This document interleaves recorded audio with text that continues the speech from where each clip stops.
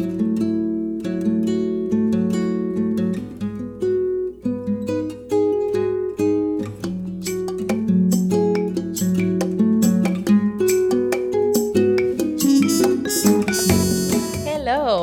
Hi, everybody. We are so happy for you to be back on another episode with Point of View Podcast. As you know, I'm Obel, and today, this episode is going to be so much more interesting for me because we're going to dig deeper into the psychological issues that goes on and the systemic racism that's happening right now in our country and how we can manage it and how can we move forward. But if you guys watch our last episode, you know that we had former police officer Antonio who kind of told us the ugly truth about what goes on in the police system. And along with him today is going to be a clinical social worker, and I'm excited for her to be with us today. And without further ado, I'm going to go ahead and introduce them. We do have both of them sitting with us, and I'm excited for them to be a part of this episode and to kind of dig deeper into our issues that we're having or currently facing in our country. And so I will have them have the floor. I'll start with you, Antonio. You give us, a little background about who you are again, and then we'll go ahead and with Shaquita. Well, thank you for having me back. I started out in law enforcement a long time ago, back in the 80s, and I spent 20 years in law enforcement, and I retired, I thought, for good. But then I got back into it and did another 5 years here in Texas. I did 20 years as a municipal police officer in the Northeast, and I can't tell you any more than that, remember, because I don't want people to try to pinpoint exactly the community I policed in based on the things that we talk about. It's something that I've been very passionate about since I was a teenager, and actually, everything that's going on and the reason why we're sitting down having this conversation, I've been waiting for this literally for decades. Wow. So I'm really happy to be here. Thank you so much. Thank you. And we do have this beautiful young lady. Well, I should say young lady because you still look young, whatever your age is. I'm not going to put you out there. Shaquita Gibson, thank you so much for being on. And can you tell us a little bit more about you and tell our audience, special things about you and what makes you so passionate about this topic? Sure. Well, Bella, first I want to thank you for inviting me here. Definitely feel privileged. Again, my name is Shaquita. I'm a licensed clinical social worker. And what that is that I provide mental health services to people that may be struggling with anxiety, depression, or other challenges. I also have a background in education. I'm a former educator for 11 years. And I'm very passionate about helping people. And that's how I essentially got involved in this type of work. Kind of growing up, I'm a 70s baby. And so at the time that I was growing up, I dealt with a lot of backlash due to affirmative action. I tended to attend primarily white schools. And so issues that deal or pertain to race are very important to me and I'm very passionate about. And so just one last note. And so I'm also currently in the process of doing some research on prison reentry programs. And so my research for my doctoral program emphasis is race and incarceration. And so that's pretty much why I'm here. Thank you so much. That was such a beautiful introduction. I couldn't say it better. And guys, if you guys can hear in the background, we do have some protesters outside. We're in Dallas, and this is so relevant. It's kind of like emotional at the same time. But we do have protesters in the back screaming Black Lives Matter, and as we do know. But as you guys know already, on our podcast, The Point of View, we like to do a quote of the week so that we can reflect on it and we can kind of share our thoughts. And today, our quote of the week says, "Racism is a psychological warfare. Racists try to manipulate us and change our behavior by creating hate, discrimination, and division in society. Rise above the fray," says Carlos Wallace. What do you guys think about that quote? So it kind of reminds me of the many conversations that we've had actually trying to define racism. And I do have a definition, a working definition, is that right? Yeah, go ahead. Okay, Definitely. working definition. However, when we're ready, I'll share a story that will describe, I think, systemic racism better than me just simply defining it. Okay. But it is something, I'll be honest with you, I am surprised that more people who are black and brown can't really understand or identify racism, Wow. and in particular the younger generation. And I think they can be educated on this, and I think part of the reason why they don't understand it is because we have not spent the time to educate people on racism. What does that mean in the history of racism, particularly in this country? Right. Thank you.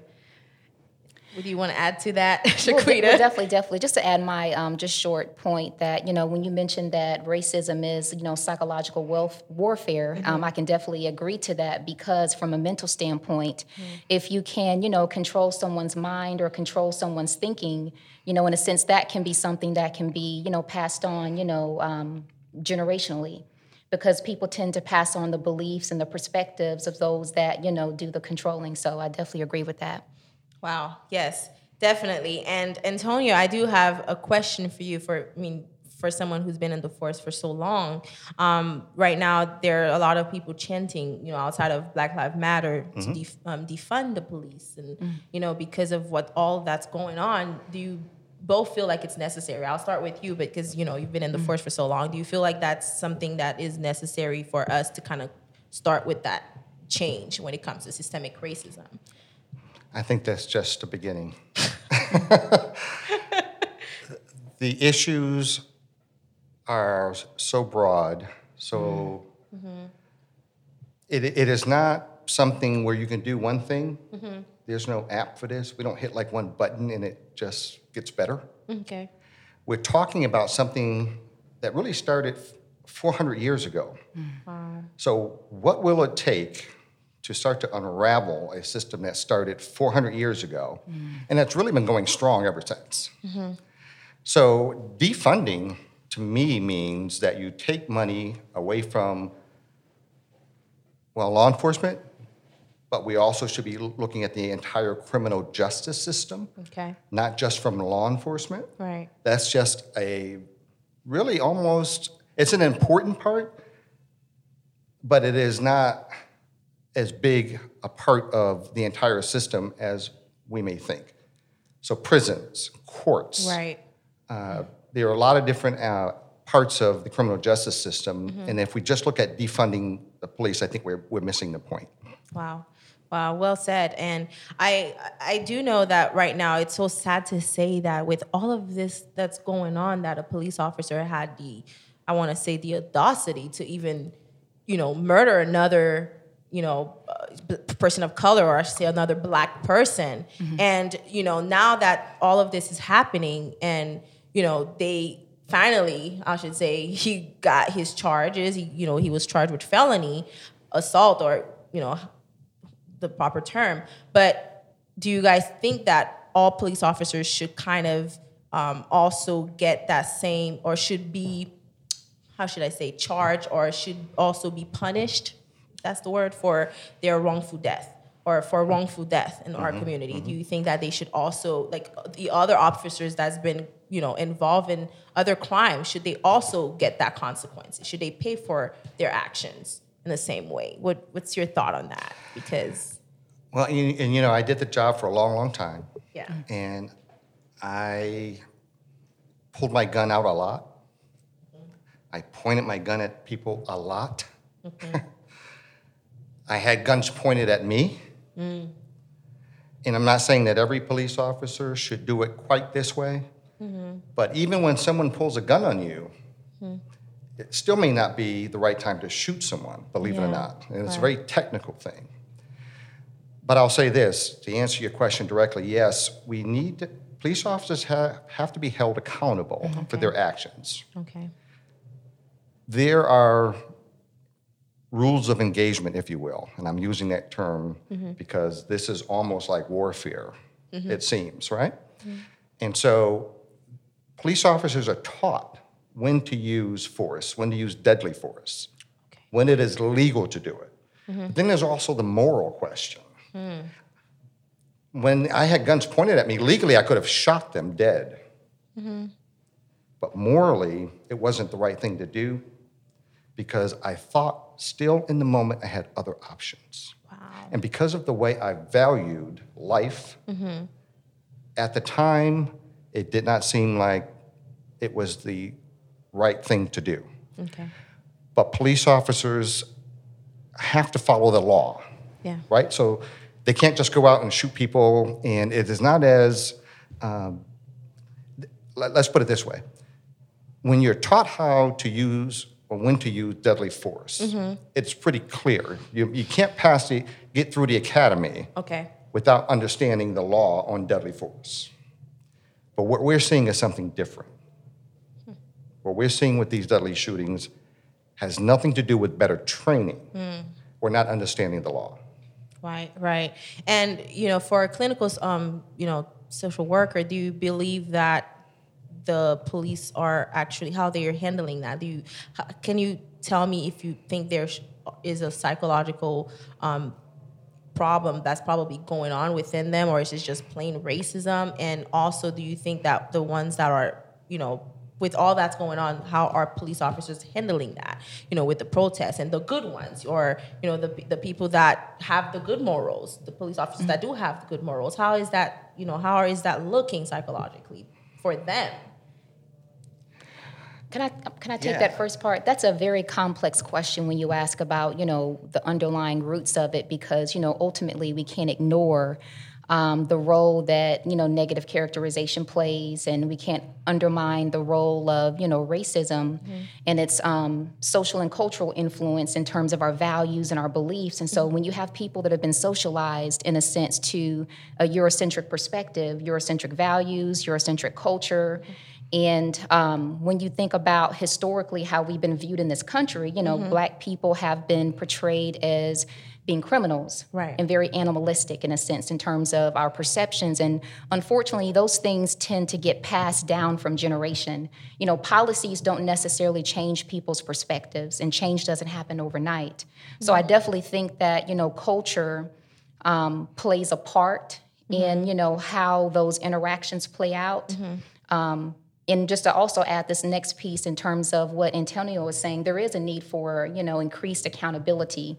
And about the question about defunding the police, he's right, it's a start. But when you think about the bigger problem, there are so many other areas that need to be addressed.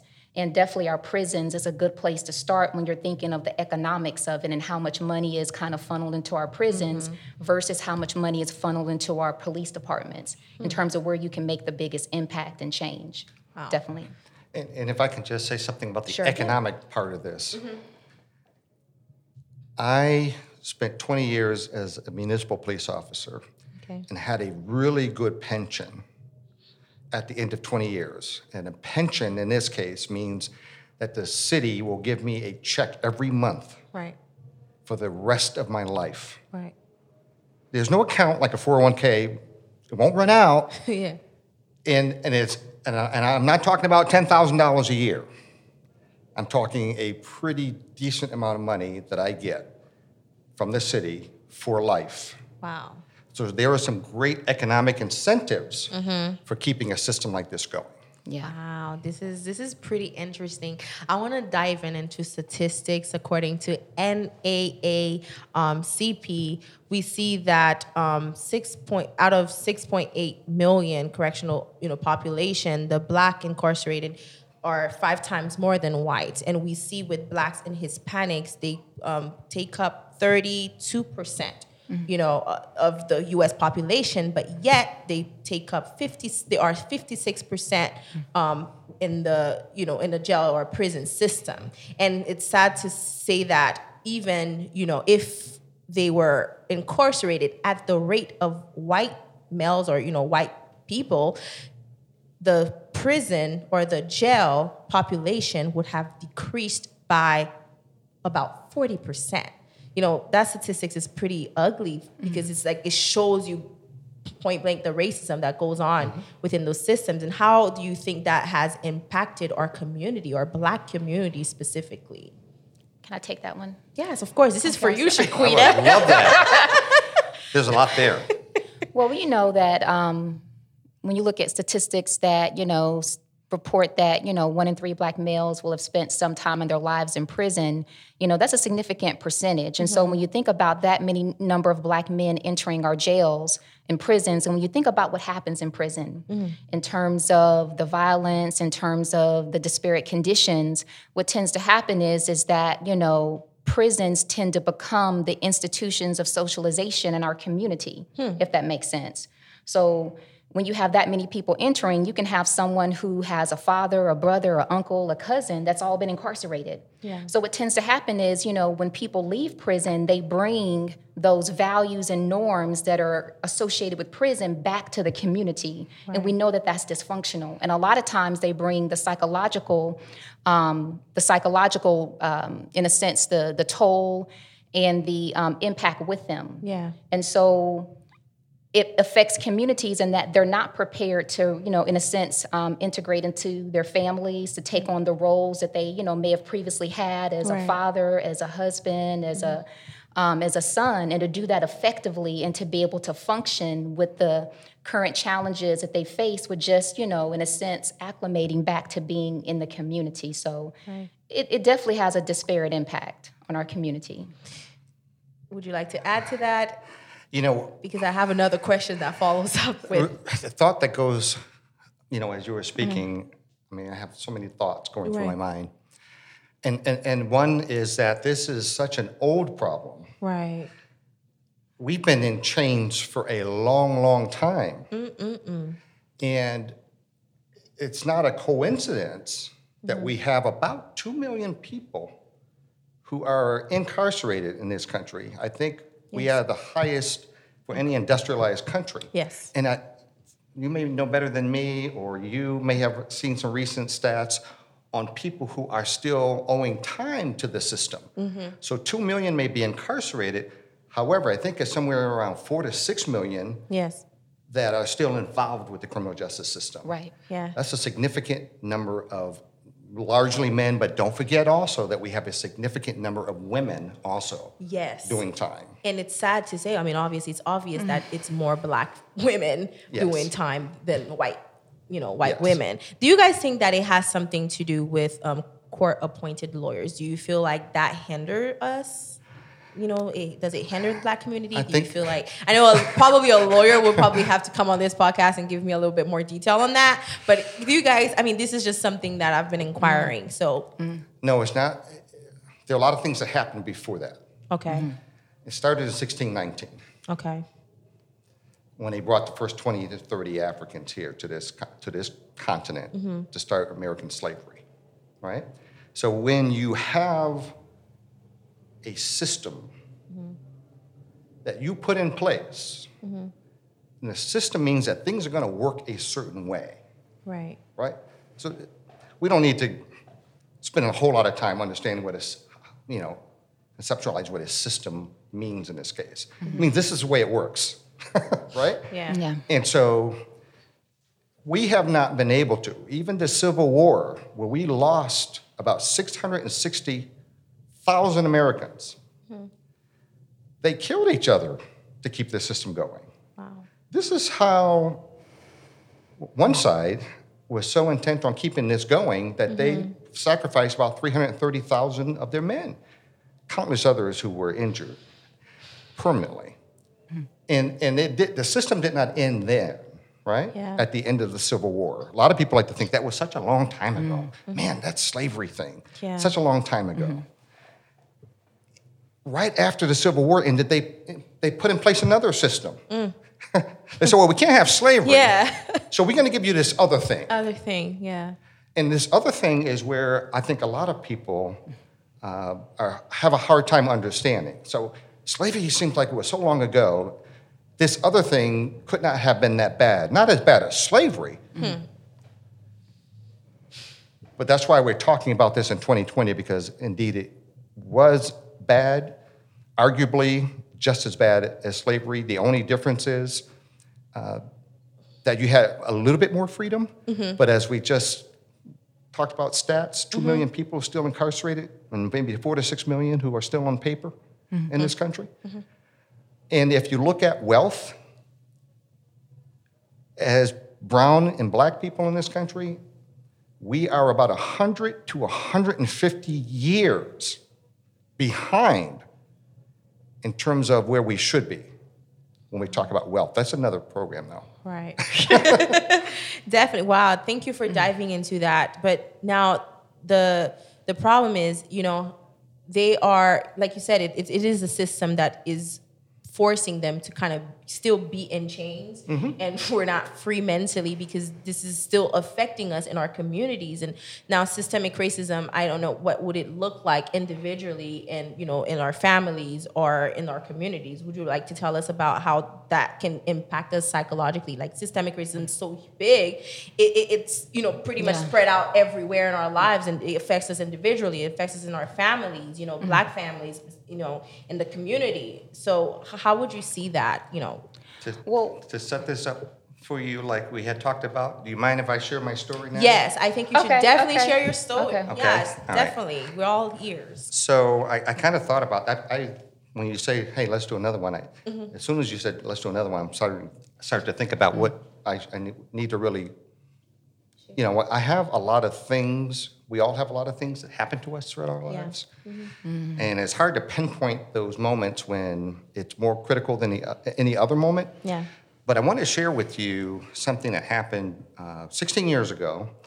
And I started to think about this more and more in preparing for this podcast today. And so my family and I had just moved to Texas. We've been here a couple of years.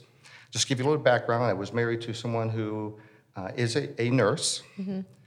She got her nursing degree. Right out of nursing school, she went into ICU, the intensive care unit, which is like a nurse, like a police officer coming out of the academy and going into SWAT. It's just not something that you do very often, right? So in other words, she had to be very capable, right? Moved to Texas.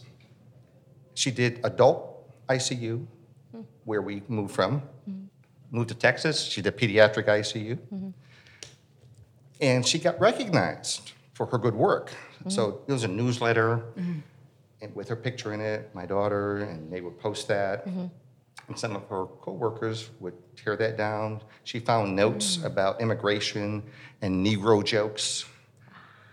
This is in a Texas hospital. Right. And so she said to herself one day, why don't I invite some of my coworkers over to my home? Get to know me a little bit. Yes. Yeah. So we did that and provided dinner. And about a week later, we got a letter in the mail that I would love to share with you. Wow. I have to put my specs on. Go ahead. Okay. Please share it. And it said, I have a copy of it here too. Okay. So there's a real letter. You need to stop all illegal activities. Now, they were aware that I had just retired from a career in law enforcement. Okay. And they knew she, obviously, is a nurse, right? A policeman's salary and a nurse's salary does not justify your lifestyle. You and your family better watch your back, you niggers. Wow. Welcome to Texas. Wow. That was our welcome. So I called the police. I get an officer who showed up. And when we shared the letter with him, he kind of like smirked. And at that point, I wasn't in a smirking mood. Yeah. And so he did a report. I'd like to share a little bit about what he said in his report. It won't take me very long, just a couple of sentences. So I made contact with Antonio's wife, who stated that she was working at the Children's Hospital and that a racially motivated letter was left in a nurse's station, and she is the only African-American female that works there. Antonio seems to believe that it possibly could be a coworker of his wife, the one who sent the letter, you think?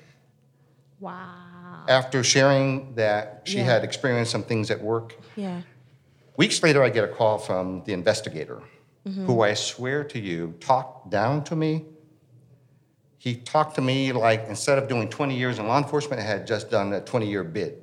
Oh my God. in prison. It's like you. Okay. So did he know you were a police officer? Yes. Okay. Because the other officer put it right in the report. Wow. And so I wasn't really feeling it.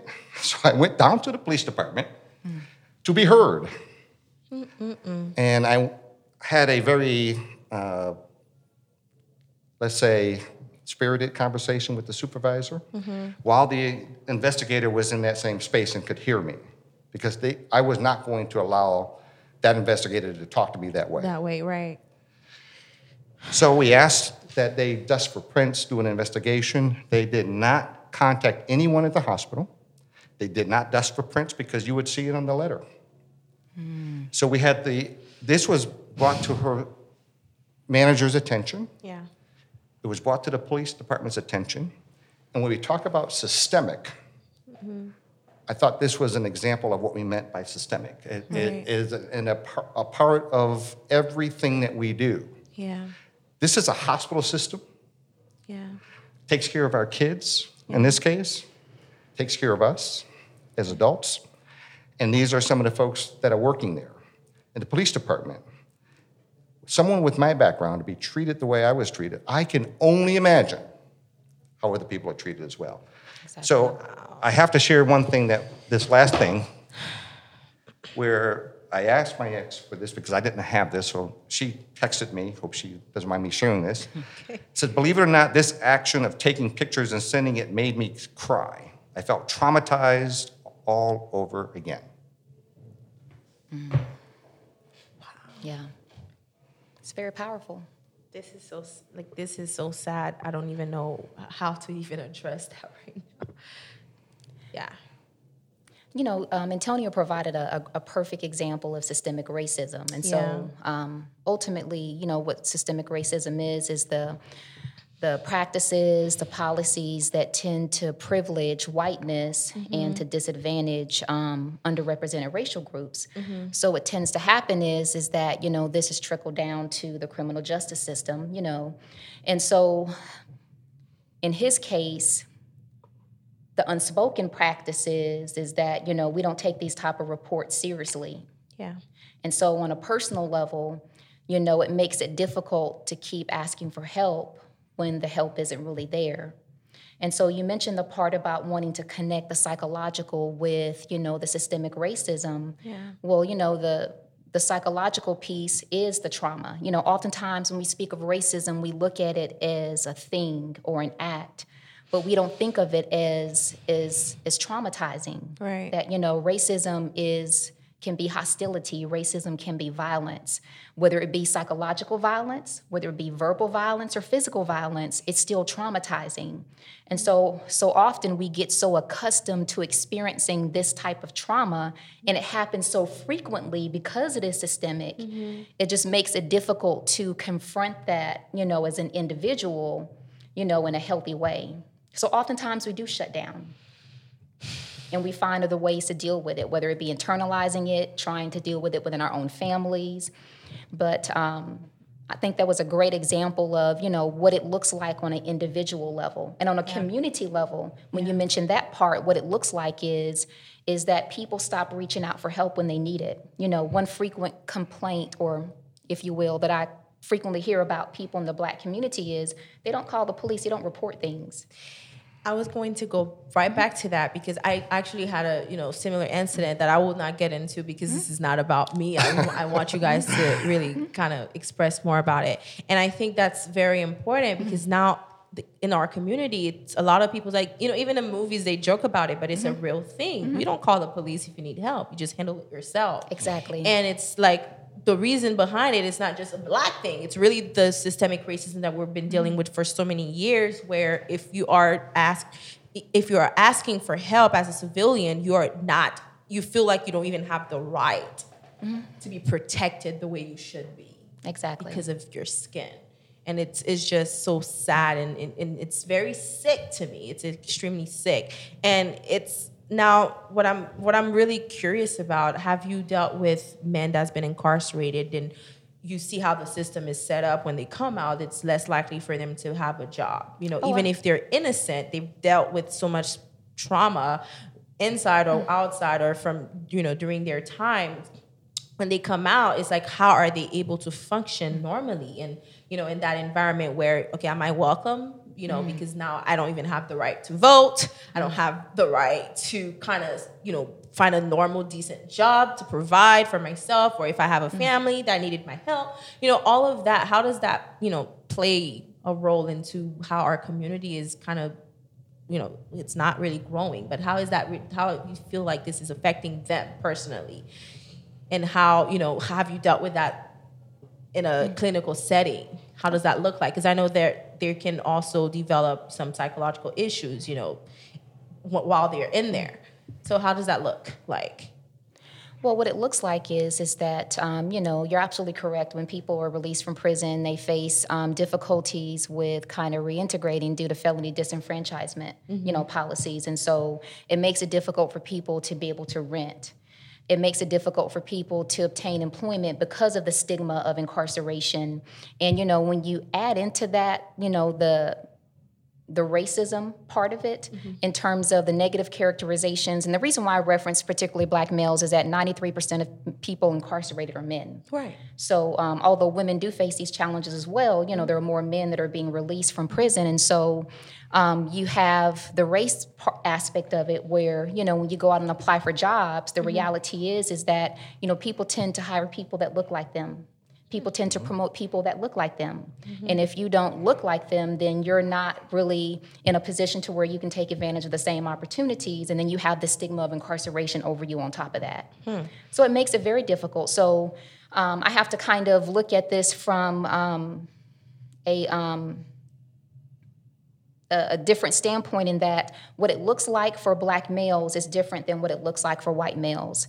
And that's important because oftentimes when Black males are released back to the communities, people are released back to broken communities that don't necessarily have the resources to provide them the support they need. Not saying that, there aren't, white men who have fallen victim to incarceration that are from impoverished communities, but when you look at the family dynamic, the network, and the support that's available, it's different. Right. So it makes it more difficult, and it's more psychologically distressing for people that encounter that type of discrimination and have to deal with that stigma to try to, in a sense, create a life for themselves with absolutely very little support or help. Right. And that's why you can see that they're most likely to become homeless, 10 times more likely to be homeless as, Black males. And also I feel like they kind of walk with that anger, internalized anger. It's just, plays a role, all of that mentally. And sometimes you think, okay, their behavior into the society. Let's say someone was innocent, they'd be in prison, and they come out and they have that psychological distress. And sometimes what hurts the most is that they're not even able to reach out for mental health professionals to kind of help them out, because it's like, what's the point of life? Because now I'm just back into a society where I'm not able to even function properly. And you see that, I don't remember his name. Oh, Lord, I should have searched this. But the guy who hung himself when he refused to sign a plea deal. And then when he went back, I think that was in New York. I'll put the name if it'll come back to me. And he went back home and he hung himself, because it's like he's been in there and he was innocent. He refused to sign the plea deal and he had to serve time. And when they finally released him, he had to hang himself because it was... I think I remember that case out of New York. Yeah, yes, it's in New York. It was a crazy case. Now I know you mentioned you was also in education, which is also pleasant, because now I feel like this question would be extremely interesting. How are we? I think we just watched a video prior to this podcast of a 6-year-old who got arrested with a zip. I forgot what it's called. But she was having a temper tantrum, and the school system just called the police, and the police came, and she was, quietly, I guess according to the video, she was sitting quietly by the time they arrived, and they still put her in handcuffs and just said if she was even, older, she would have been in normal handcuffs. So it's like, and now how do you trust your teachers and school system to kind of teach your kids about racism when this is happening? And I don't know what you think. Is that even legal for you to call the police on a 6-year-old girl, like a 6-year-old period. So I'll take the legal part if you don't mind first. Sure. Yeah. Okay. So yes, in that particular instance, and that was a Florida case, I recall. Right? Yes, it was in Florida, Orlando, Florida. The state of Florida, now remember this is Florida, gave, the legislature gave law enforcement officers permission to arrest kids that young. This is In Texas, insane. you can arrest kids as young as 10. Okay. So a 10-year-old can be placed in handcuffs if the officer believes it's necessary. Now, you're not going to go to an adult jail, but the fact is that it's still an arrest, right? So the report is going to be a little different, but it's still an arrest report. And I was a school resource officer for a few years, and I'll be honest with you, I arrested probably on average about 8 students a year, so probably about 24 kids under the age of 14 that I arrested because the state of Texas told me I had to. Wow. And that's something so do you want to address the psychological aspect of that, and how does that play, how do the teachers now go and tell their, how are they teaching in school about racism? If you have a white teacher now telling your black child, how racism works, or are they even telling them about, what racism is really about? And I know our school system is not really teaching our kids about African American history to begin with. So, or is at least if they are an elective. So what exactly are, how does that even play? I mean, how can we change that? How do you see that getting better? Well, just to address the first part, so when you mention the part about, teaching about racism, when you think about that, is racism being taught? And so when I was in school, let me just say this, our educational system right now that's been in place has been pretty much the same for the past 100 years, 100 to 150 years. And so when you think about the curriculums that are in place, a lot of those curriculums have been, in a sense, influenced by the Old South and by those that wanted to keep in place the Old South. And so what tends to happen is that our educational curriculum tends to be very Eurocentric focused. So it focuses on Eurocentric, leaders, policies, values, and perspectives. And so those things tend to get reinforced. Okay. And so from a psychological standpoint, it's difficult, especially, as an early age when there are not, when there's not a culture per se that is, or a perspective or an identity that is displayed in, and I'll say an accurate light, if I'll say that. And so when you think about, school curriculums, that tends to kind of promote this sense of, and I know this may be somewhat kind of harsh the way I'm saying it, but kind of white pride. It tends to promote that to a degree. And so it makes it difficult for people that, may be brown or black to find a sense of identity in that when they're missing from that story, or when the story is told or the history is provided in such a limited way, if that makes sense. And so there's not a balance to that. When you think about, Black history being an integral part of American history and how our country was founded and how we've come to have this democracy today, we've been a very instrumental part of that. And so for us not to have that focus in the curriculum and for us to be able to see ourselves in the curriculum, it makes it difficult to have that sense of identity and that sense of pride. And honestly, to have that sense of esteem about it,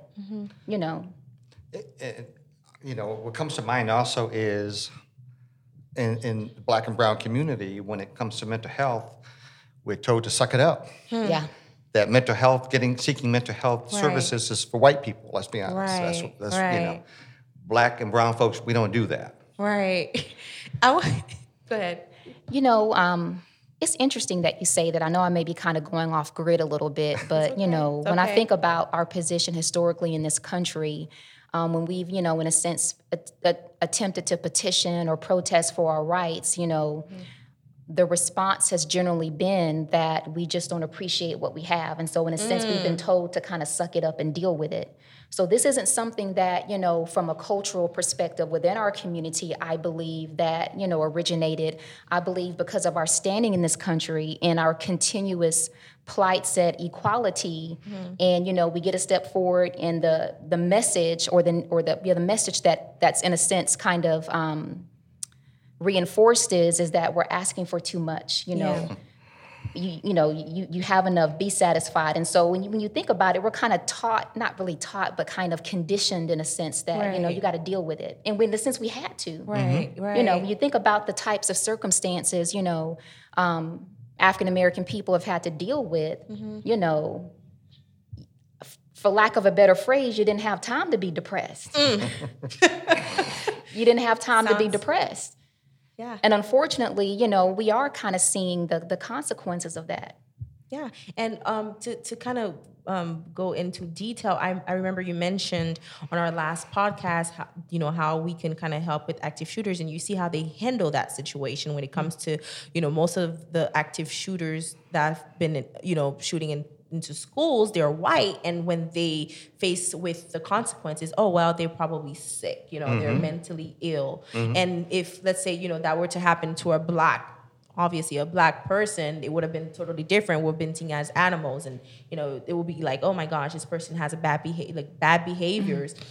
So how do you want to elaborate on how you would see that kind of take a shift into how would that change, or how would you see change in that area when it comes to active shooters In in terms schools? in terms of how we view them? Yes, how we view based them. on their race? Right. So, She's I don't want to interrupt you. Go ahead. no, go ahead. You're itching. you're itching. I can tell. No.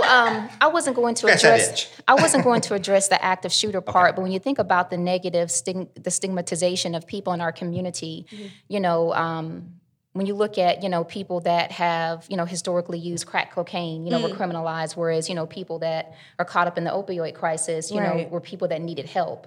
And so when you think about crime in impoverished communities, predominantly black communities or minority communities, when children get killed, that doesn't become necessarily a national crisis. Whereas, when we think about school shootings, then we have our gun legislation proposals, and we have more of a national outcry for attention. And so I think that, when you were mentioning the part about how do we change that, I think, was that the question? In terms of addressing, in terms of how do we change that? Right. I think we're already starting to change that. And I think, what's happening currently is speaking to the times, and that when you think about people, us as a human, I guess, human race, in the past we didn't have that compassion for people that were victimized or people that were killed, but now I'm seeing more of an acknowledgement that we're human beings in a sense. So it's not just this person's a criminal. And we do have those, people in our society that will tend to take, for example, George Floyd, want to focus on some type of criminal background, or Ahmaud Arbery want to focus on some type of criminal background. But this is about human beings. Right. And I think that, in this space that we're in right now, we have the opportunity to have the conversation so we can take control of the narrative and change that, if that makes sense. Definitely. And now you have the floor. I'm sorry. So, I learned something. Yeah, I love it. So, we're going to talk about that R word, racism, Yes. right? So what we're really talking about is how do you change people who were taught or conditioned to view people that look like the folks in this room a certain way. I can't remember who said this, but ain't nobody got time for that. I tell you what, I am getting exhausted. I don't know about you guys, but I have to do a lot of explaining. Right. Okay? Go And ahead, so, brother. I'm interested in the people who are willing or who understand that it's wrong, that they don't have to be taught or told it's wrong, and people that we can partner with. And there are plenty of people that we can partner with, by the way, who get it. Yeah. And we see them out there protesting, Right. and I work with them politically, so they're there. Now, when it comes to the active shooter, I always have to bring some bad news. Go ahead. We're here So- to handle it all. There was a time when we believed that everyone walked around with a gun, right? We watched movies when we were growing up. Maybe not so much you. They changed. Okay. And so there were, cowboys and Indians, right? And so, of course, the Indian was a bad guy, by the way. And people walked around, white males, walked around with guns. That's not true. That's Hollywood. So there weren't all these guns and people walking around, like a cowboy all day long. Wow. In many cases, if you went to a small town Right. or a town, you had to check your gun with the sheriff. And so we think that guns have been around. It's just part of our culture and the numbers that we have them today. There wasn't that long ago when there was this little gun called a Saturday Night Special. And it was a revolver with a 2-inch barrel, was a snub nose, so it's easy to conceal. And that was like, ooh, if you were carrying one of those, then you're dangerous. Wow. And You're not meant to be messed with, or you're right. And now we understand that you, with your background, could go into a gun shop and apply for a permit for a fully automatic weapon. Fully automatic means you pull the trigger once and all of your bullets come out at the same time with one pull of the trigger. wow. And most people would believe that that is illegal. It is not illegal. You have to have the right permit for it. Okay. And it doesn't mean they have to be in the military or police. Okay. Average citizens. There's a great video. They have a club in Arizona.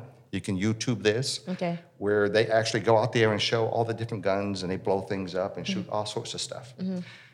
Long story short is today, let's take the state of Texas, we have about 50 million guns just in the state of Texas. So you would probably think, well, we got a lot of people in Texas. Well, we have about 22, 23 million people total. That includes kids. And only 40%, up to 40% of households actually have a gun in it. So we're talking about 50 million guns in the state of Texas alone in the hands of about 40% of the population. Now, why do they need all those guns? Well, the gun industry, gun lobby, got those guns into the hands of a specific demographic Okay. when the Supreme Court, although they said it twice before, that no, you can't own a gun just because you want one. But it wasn't until Scalia, who's now deceased, Supreme Court justice, said yes, that law changed. And the gun lobby then started to target a certain demographic, and it wasn't African-American males. I can Okay. tell you that. Wow. Okay? And so all of a sudden, these guns start pouring into our community. Countrywide, we have about 350 million guns, again, in the hands of about 40% of households. So you tell me in terms of whether or not this means something. I'm just giving you the information. You can come to your own conclusion. This is heavy. Yeah. This is heavy. I want to say that does this have to do with, southern states being, I should say that you can, it's like, well, if you were, I don't want to, this is just quote unquote, I don't want to, say things, but it almost appear as if they're trying to say, well, you can have this, and if you encounter somebody that is a threat to you, basically just deal with them accordingly. Because it's almost as if they get to protect themselves, right? Because they have majority of the white population has access to it, you can say. But I mean, a lot of people in Texas now, they own a gun, but you can definitely know that majority of them are going to be white. So now they have that more accessible to them. For people of color, when they encounter them, it almost as if it's easy for you to take a life. It's not even a police officer that needs to do it, because we see our different cases that's going on right now. So it's Well, let's talk a little bit, if you don't mind, about gun violence. Right. I think more of us are learning about Tulsa, Oklahoma, back in 1921. yes, I want us all to learn more because they're getting ready in July to start to excavate what they believe may be mass graves. It is one story in our story during the so-called Jim Crow yes, era. I don't want to get into that because it'll take up another segment. okay. However, they believe about 300 people were killed during that massacre. They actually used what they call a Tommy gun, the old gun where you kind of crank it like this and you do this and the bullets come out. It's the first kind of automatic weapon, I guess, used in World War I.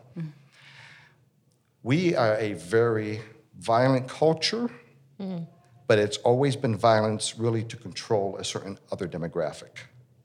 So, that is to say, this is a true story. I had someone come in and put more secure locks on my door because I knew I was going to do this podcast. I may need more security. No, I'm just kidding. Oh man. However, By all means, go ahead and do what you have to do to protect your life. We need you. he was honest, my locksmith, in sharing with me the guns he had because when the government gets out of control, he was ready. This is a guy who was just there to put my locks in. Wow. He's very candid about why he has guns. I work with someone who said his mom has about 100 guns. His mother. So I hope Thanksgiving goes well over at his home, by the way, because I don't want to see her get upset. Yeah. But there's something going on that we need to be aware of. Yeah.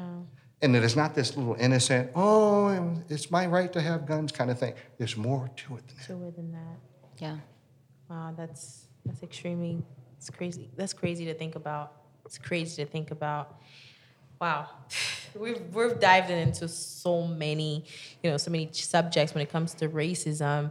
Now I'm just kind of curious, how do you guys see change coming about? I know right now we're protesting, but a lot of us can, not most of us are going out there and protesting with the protesters, which obviously, power to them. I'm protesting in my own way by talking about it, by trying to educate our, population and audience. Now, how do you see change go, how can we go about real authentic change? Like, I know this is going to be harder than, we think because the whole system is corrupt.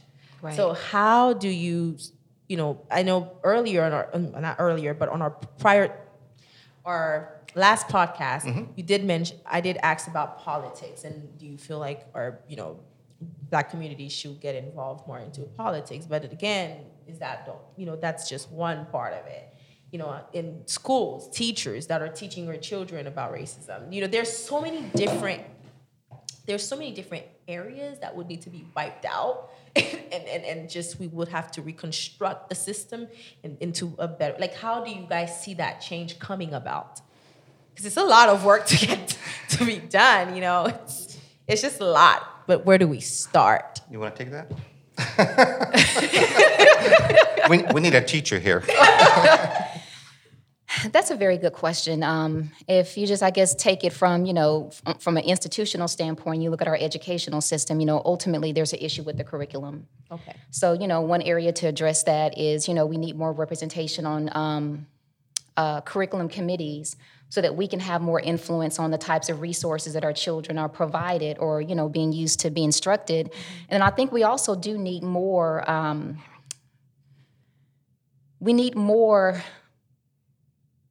this is kind of a tricky thing because, we can have more, minority educators, but if they're teaching the same materials, you kind of end up with the same results. So there has to be a change there. Okay. And there are things that people can do on an individual level as an educator. Yes, you have this curriculum here, but you can bring in information to your students to help them better understand more about themselves, if that makes them sense. And this isn't just for Black students, because ultimately this is also pertaining to, students of all ethnic diversities, because we all kind of play a part in this picture. We can't just put the responsibility on the Black community to fix racism. That's too, it's been too big of a burden. Yeah. And so, definitely if you were to look at the educational standpoint, teachers can bring in, information, can teach their students about, the full aspects of American history, both black and white, on an individual level. And let me just say this. So, I'm a social worker. So social work practice is on a micro, meso, and macro level practice. So I'm a micro level practitioner, and so I, counsel people that, struggle with things like this. I've been receiving more calls about people that are particularly requesting to have a person of color as their therapist. And so I think definitely providing support in those ways can be helpful in helping to strengthen the community and strengthen people individually. On a community level, I think it is important for more, underrepresented racial groups to become politically involved. And Antonio can provide his perspective about, very, more effective ways to go about doing that. And then on a macro level, we have to have policy change. We have to have policy change because that's what's going to change people's behaviors eventually, if that makes sense. Yes. The beliefs part, that's going to take time, but the behaviors, making people accountable for their behaviors, we have to have that policy change. Definitely. So, 400 years, huh? It's a lot. How do you fix 400 years? We've made some gains, obviously, since 1865. But we have a long way to go. And you've heard of, race-neutral policies. We are so far behind as a group that we can't just create an education system that educates all kids equally. We need more to bring our kids up to a place where they can now compete economically, you name it. So I know this is, in some circles, a dirty word, but we have to look at what reparations could do to help bring black and brown people up to where the average white person is in this country. At that point, then we can start to look at, okay, so if we educate all of our kids and give them all the same information, they all have an equal opportunity to succeed. But if we change that entire system today, that still ain't gonna happen for black and brown folk. We're too far behind, generally speaking, right? There are some of us who are doing well. Yes. That's not enough. The vast majority are not. Okay, so to kind of tie it in, quickly, I wanted to mention this, but I think this is the perfect time to mention it. Wait a minute, you mean we'll have another hour to do that? I'm disappointed. No. I was gonna address the Juneteenth, right? Yes. Is that how my accent is extremely big, but I said big, but yeah, it's strong. But I was saying Juneteenth, right? Yes. And it's been 155 years since the emancipation of proclamation, in Texas. It's crazy how to say that slavery was still happening here 2 years after they've already signed it. But now there is this big, huge campaign on making this a holiday. And also people of color are trying to come together and support each other's companies. Do you see that as being one of the changes that can kind of help us elevate, or try to at least change us and put black people in positions of, I want to say power, because when people think about money and wealth, they think power. So do you feel like supporting each other's businesses and trying to kind of advocate more on pouring into our black community's businesses is also going to be part of that change? What do you think about that? It will be part of that change, but again, it won't be enough. I'll be honest with you. Okay. If you just look at the last 150 years and look at the protests, Yeah. the people will tell you where they are, Yeah. how they feeling. Oof. And there are still people who don't get it Yeah. and may never get it. Okay. So when you talk about businesses, we know, for instance, they just spent literally trillions of dollars at the federal level, mainly to prop up large corporations. And then when you look at the businesses, the small businesses that were able to take advantage of the PPP, I think is what they call it, you still look at minority businesses, black and brown businesses, got less money, right? And so we have a banking system problem, right? It is, again, when you build it to work, it was working exactly the way it's supposed to, by the way. This is the way it's supposed to work. Except we're saying now, we're not accepting this any longer. Right. That's the only difference. But it was designed to work exactly this way. So what we need is to have a change in the design, how things work in this country. Gotcha. And it is a heavy lift, but what are our options? Wow. Thank you so much for getting that a lot more clearer for us. And I think we do have a lot of work to do. And it's going to start with, all of us in what we do individually in our lives and how we contribute to that change. But we do have a challenge of the day, a challenge of the week. So point of view, it's sad to say we're coming to the end of this conversation, although I feel like we have so much more to talk about. But I love how you guys both eloquently educated us and gave us a lot more into the depth of the psychological trauma and into the the forced policing. How can we see change? And I think these are conversations that we need to have more so that we can kind of keep educating ourselves and other people. I know that there are some if you have white friends, how can we help them kind of educate them as well, because they are not taught, they're not teaching, they're not hearing about that. They never see that. Some of them are kind of racism, they're racist, but they're blindly racist.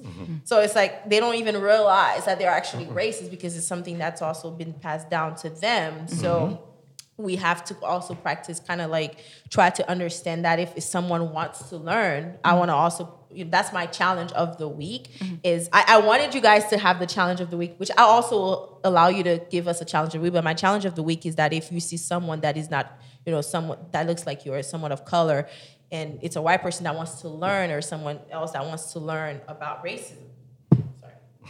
Someone else that wants to learn, and you don't just push them away. You also educate them. If they're willing to learn, that's the most important thing. You educate them and make them understand what's going on and how they can also be a part of the change. Do you guys want to add to the challenge of the week? I do. So one challenge of the week that I would say is that I think it's important for people to be able to have a space. You mentioned, being able to talk about it and have a space to be able to share how they feel or to provide other people the space. And I think that's important, especially when it comes to internalizing how you feel and being able to cope with it in a healthy way. And so I think we need to talk about these things so we can better understand each other. And I want to add to that challenge of the week for you. Yes. My challenge for your white listeners or listeners of other ethnicities, my challenge for them is to learn more about racism. Don't allow that to be, in a sense, an African American's, responsibility, because for a large part, many of us have experienced, discrimination. And so I know for myself, seeing a lot of the things that are happening is very triggering for me. Yeah. And so from a psychological standpoint, in addition to being a practitioner, sometimes that's a lot. So I think that we all need to kind of share in this responsibility of better understanding racism, because this is everyone's America. Definitely. Very well put. I love it. And thank you guys. I'm so grateful that you both agreed to do this. You don't know how much, I have so much gratitude right now. And I love that we're able to kind of freely share our thoughts. And for you guys listening, thank you so much for rocking with us still. And with this, during this time, we're still in COVID time. So please make sure that, you keep washing your hands and wear your mask when you're out. Right now, we're in a safe space. We did wash our hands. We came in with a mask. So just so you're not worried about what's going on. But yes, guys, try to, rock with us, keep listening, keep sharing. Do like our page on Instagram, Point of View Podcast. If you have any questions, if you've actively done a challenge of the week and you would like to share it with us and share your experience, please start sending your emails. I would love to read some of those challenges and how you've incorporated into your lifestyles, and to kind of share it with our listeners to kind of see how you guys are growing in your daily lives. Thank you so much once again. If you guys have any platforms that you would like our listeners or our viewers to kind of find you on, you can go ahead and say it now. I don't know if you have Instagram, Facebook.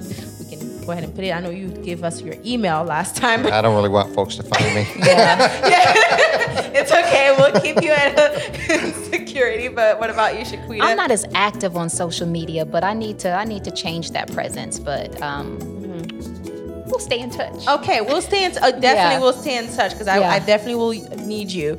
But once again, guys, thank you so much. Until next time, keep watching with us. It was the Point of View podcast with Obel. Bye. Thank you.